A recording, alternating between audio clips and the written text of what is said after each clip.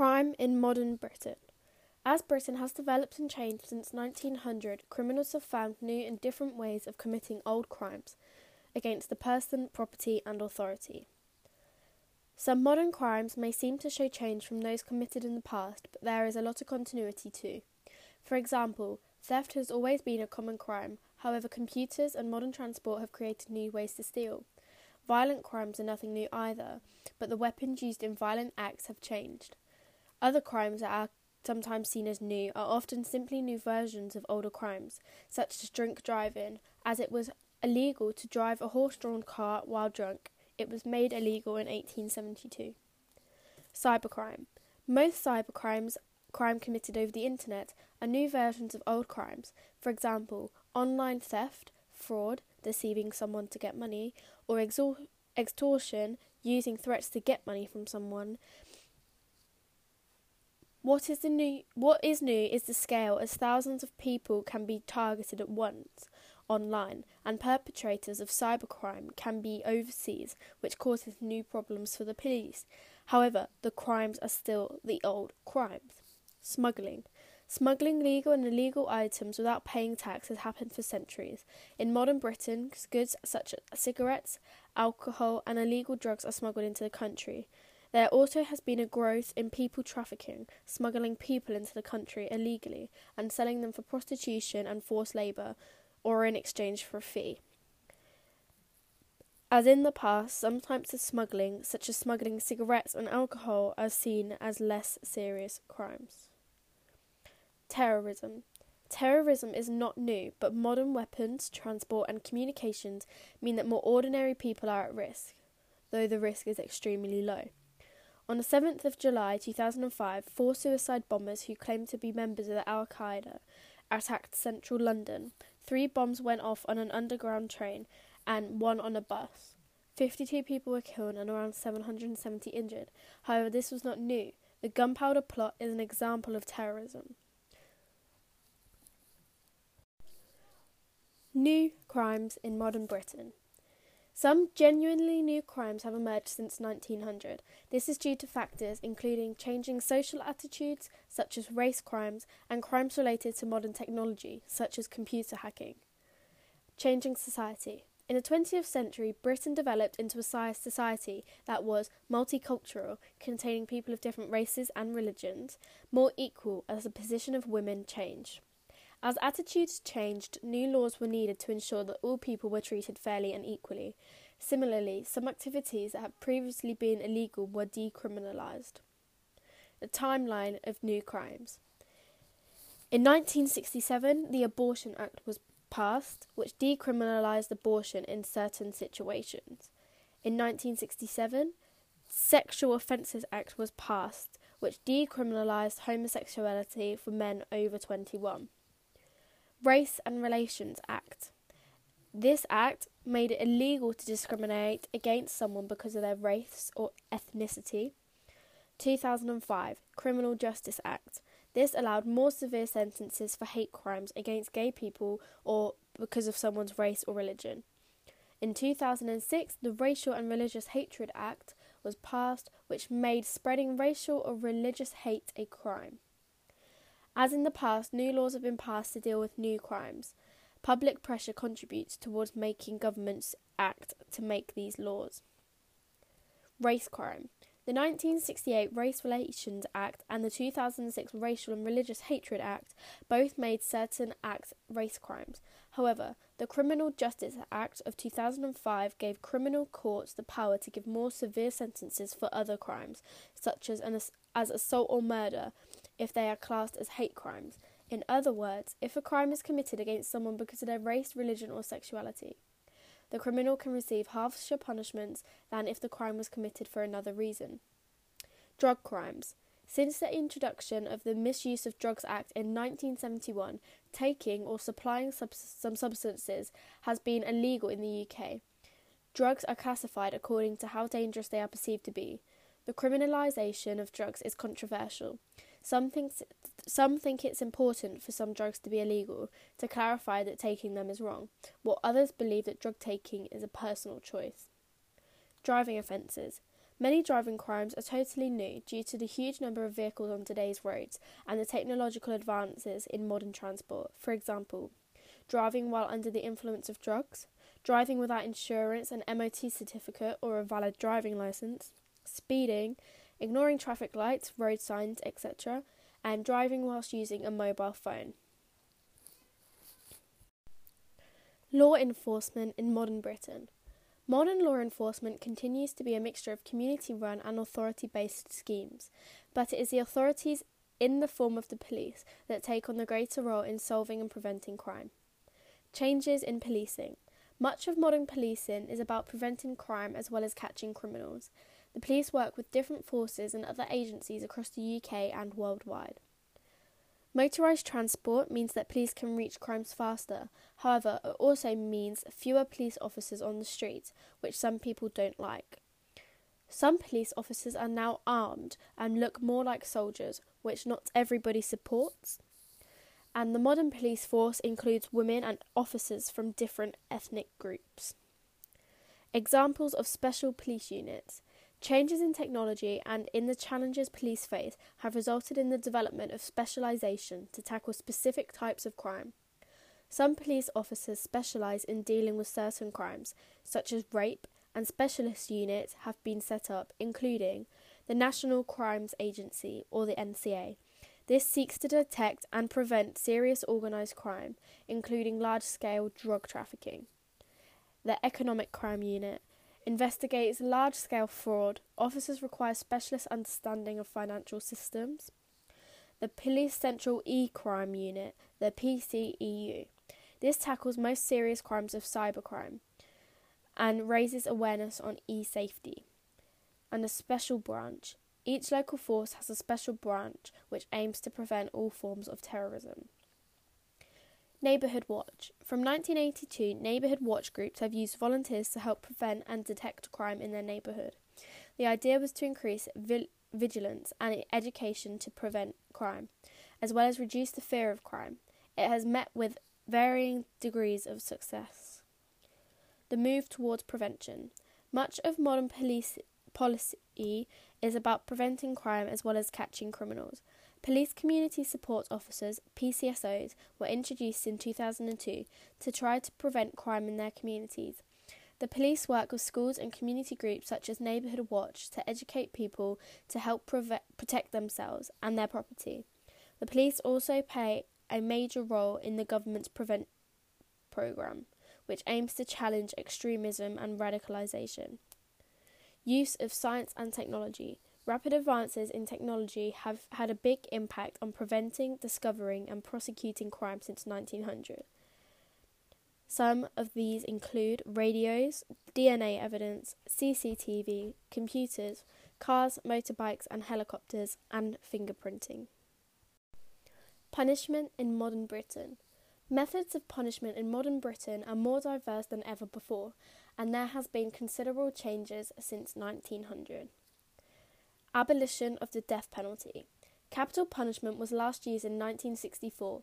It was completely abolished in 1999 because ideas about punishment continue to change. Reform and paying back society were now considered more important. Controversial cases in the 1950s, including Timothy Evans, Derek Bentley and Ruth Ellis, led people to question the use of capital punishment. Controversial cases. Timothy Evans was hanged for murdering his wife and baby. Later, evidence proved that he didn't do it. In 1953, Derek Bentley was hanged for murdering a policeman, even though he didn't fire the gun and had serious learning difficulties.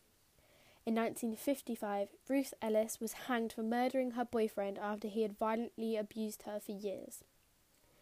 Prison. The use of prison as a punishment continued to increase after 1900, with many changes. Different prisons cater for different types of criminals. For example, there are open prisons where prisoners are not locked up in cells, and at the other extreme, high security prisons, where prisoners are kept in cells away from other inmates for most of the day. Since 1907, prisoners have been released on probation. They are watched by probation officers and put back in prison if they reoffend. In 1948, hard labour and corporal punishments in prisons were abolished. Separate prisons have been established for young people. Borstalls were set up in the early 1900s. They used work and education to try and reduce reoffending rates. Today's young offenders institutions have high reoffending rates. There has been a recent rise in female prisoners, although still only 6% of all prisoners are women. Women and men's prisons differ. For example, women can spend more time with their children. New punishments. New types of punishments have developed in the last 2 decades as non-custodial alternatives to the prison. This means people are punished for their crime but not kept in prison. Community sentences. They work on community projects, for example, and antisocial behaviour orders and electronic tagging. Rehabilitation. Prisons in the 1800s used to punish criminals to discourage them from reoffending on release. Prisons today try to reduce reoffending rates through education and giving prisoners work that teaches them new skills. However, they have mixed successes rates, and the general public do not always support what can be portrayed as holiday camp prisons. Conscientious objectors. Conscientious objectors are people who have religious, moral or political objections to war. For a short time in the 20th century, conscientious objection became a crime. Conscription. Conscription is a law that states everyone who is asked to and who is fit and healthy has to fight in the armed forces. Therefore, anyone who was conscripted but then refused to fight would be committing a crime. Conscription laws were introduced twice in Britain during the First and Second World Wars. In both cases, conscientious objectors had to make their objections known to the authorities and then tried by tribunals who judged whether their objections were genuine. Attitudes to conscientious objectors. The punishment and treatment of conscientious objectors by the authorities was very different in the 2 world wars. This shows how people in the authority changed and their attitude. However, the attitude of the general public and treatment of conscientious objectors was fairly similar in both instances. This was probably because most people felt they and their families were making great sacrifices that others should too. Different treatment by the authorities. In the First World War, conscription for men was from 1916. A clause in law excused conscientious objectors. About 16,000 men refused to fight. Military tribunals were made up of military officers and professionals decided if the CO was genuine. Only 400 were given a total exemption on ground of conscience. Alternativists were given non-combat roles. Absolutists were imprisoned, given brutal treatment and hard labour. 10 died in prison, 63 died after release, and 31 had breakdowns. However, in the Second World War, it was slightly different. Conscription from April 1939 for men, from December 1941 for women. A clause in law excused conscientious objectors still, and over 59,000 men and women refused to fight. Tribunals, minus military people, judged if CO was genuine, so there was no military people at the tribunal. All except 12,204 were given complete or partial exemption. Those with partial exemption were given non-combat roles. A far smaller percentage of those not given exemption were sent to prison, and those who did were not treated as harshly. Similar treatment during both world wars by the general public. During both world wars, many members of the general public thought of conscientious objectors as cowards and traitors. Some COs were shouted at in the streets and were even physically abused. They and their families would be at risk of being shunned by former friends. Many found it hard to get work and some even dismissed from their jobs. However, there were some differences. The press were less harsh and there were fewer organised campaigns against conscientious objectors in the Second World War. During the First World War, the organisation, the Order of the White Feather, encouraged women to hand out white feathers, symbolising cowardice to young men not in military uniforms. The Derek Bentley case. In 1953, Derek Bentley was hanged for murder. He was one of several controversial executions that played a part in the decline of the death penalty and the decision to abolish it. The case of Derek Bentley. Derek Bentley, aged 19, had a learning disability and a mental age of 10. He and his friend Christopher Craig, aged 16, decided to burgle a warehouse. The police arrived when they were on the roof, so there was no escape. Bentley was detained by D.C. Fairfax. Craig had a knife and a gun, and shot D.C. Fairfax in the shoulder. According to Fairfax and two other policemen, Bentley later shouted, "Let him have it, Chris," before Craig shot and killed P.C. Sidney Miles. When Craig ran out of bullets, he jumped off the roof and broke his back. Bentley stayed with the injured D.C. Fairfax. Both Bentley and Craig were tried and convicted of murder. Craig was sentenced to a long prison term as he was under 18, and Bentley was sentenced to death by hanging. After a failed appeal hearing, he was hanged on the 28th of January 1953. Public and parliamentary opinion. There was a huge public outcry against the sentence at the time. A motion in Parliament to reprieve Bentley was supported by 200 MPs, but it was never debated in Parliament. The Home Secretary could have reprieved Bentley, as many others had been reprieved before, but chose not to. The case Bentley received a lot of media coverage. Most sympathetic to Bentley's cause, Derek Bentley's family continued to campaign after his death. He was pardoned in 1993, and in 1998 his conviction for murder was overturned. The significance of the Derek Bentley case. It highlighted the vast differences in punishment for murder, as some were hanged while others were reprieved and given prison sentences.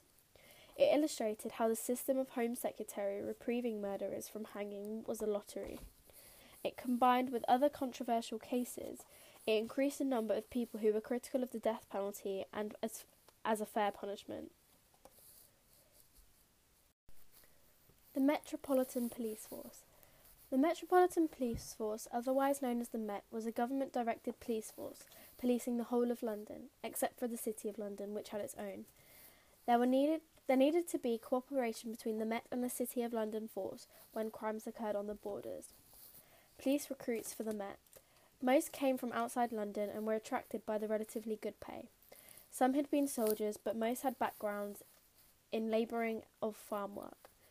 There were some problems with absenteeism and drinking on the job. By 1885, the Met totalled just 13,319 to police a population of over 5 million people. Only 1,383 were on duty at a time. Unlike other police forces, the Met was directly under the control of the Home Secretary. He appointed a commissioner to run the Metropolitan Police. The government wanted to direct control of London's police force as it was worried about socialists and anarchists in some areas of London such as Whitechapel. The Beat Constable. A major aim of the Met was to prevent crime. Its main way of doing this was to deploy constables on the beat, patrolling a set route of streets to deter criminals from committing crime, asking people what they were doing and to break up fights and arrest suspects. Development of the CID. The Criminal Investigation Department, otherwise known as the CID, of the Met, was set up in 1878. There had been a department to detect crime before this, but it was quite ineffective. Those in the CID to detect crime were therefore separate from the rest of the force to prevent crime, which clarified the roles of each. Initially, the CID had little success, as shown by the investigation into the murders committed by Jack the Ripper in Whitechapel. Commissioner, Sir Charles Warren. Warren, a former army general, was appointed Met Commissioner in 1886. Warren banned a planned unemployment protest in Trafalgar Square on the 13th of November 1887. When the protesters ignored the ban, he deployed thousands of police, supported by about 1,000 men from the army. Violent clashes followed. Many people were injured, and one protester later died. Warren directed the operation from horseback. When Jack the Ripper struck in the autumn of 1888 in Whitechapel, Warren ordered an increase in patrols. Failure to catch the murderer cost Warren his job. Attitudes towards the police. Attitudes varied widely. The police still had people's trust in some areas, but events such as the Trafalgar Square riot of 1887 contributed to the feeling held by many working-class people that the police were against them and only worked for the middle and upper classes. The economic depression and ensuing and ensuing poverty of the period contributed to the hatred of the police.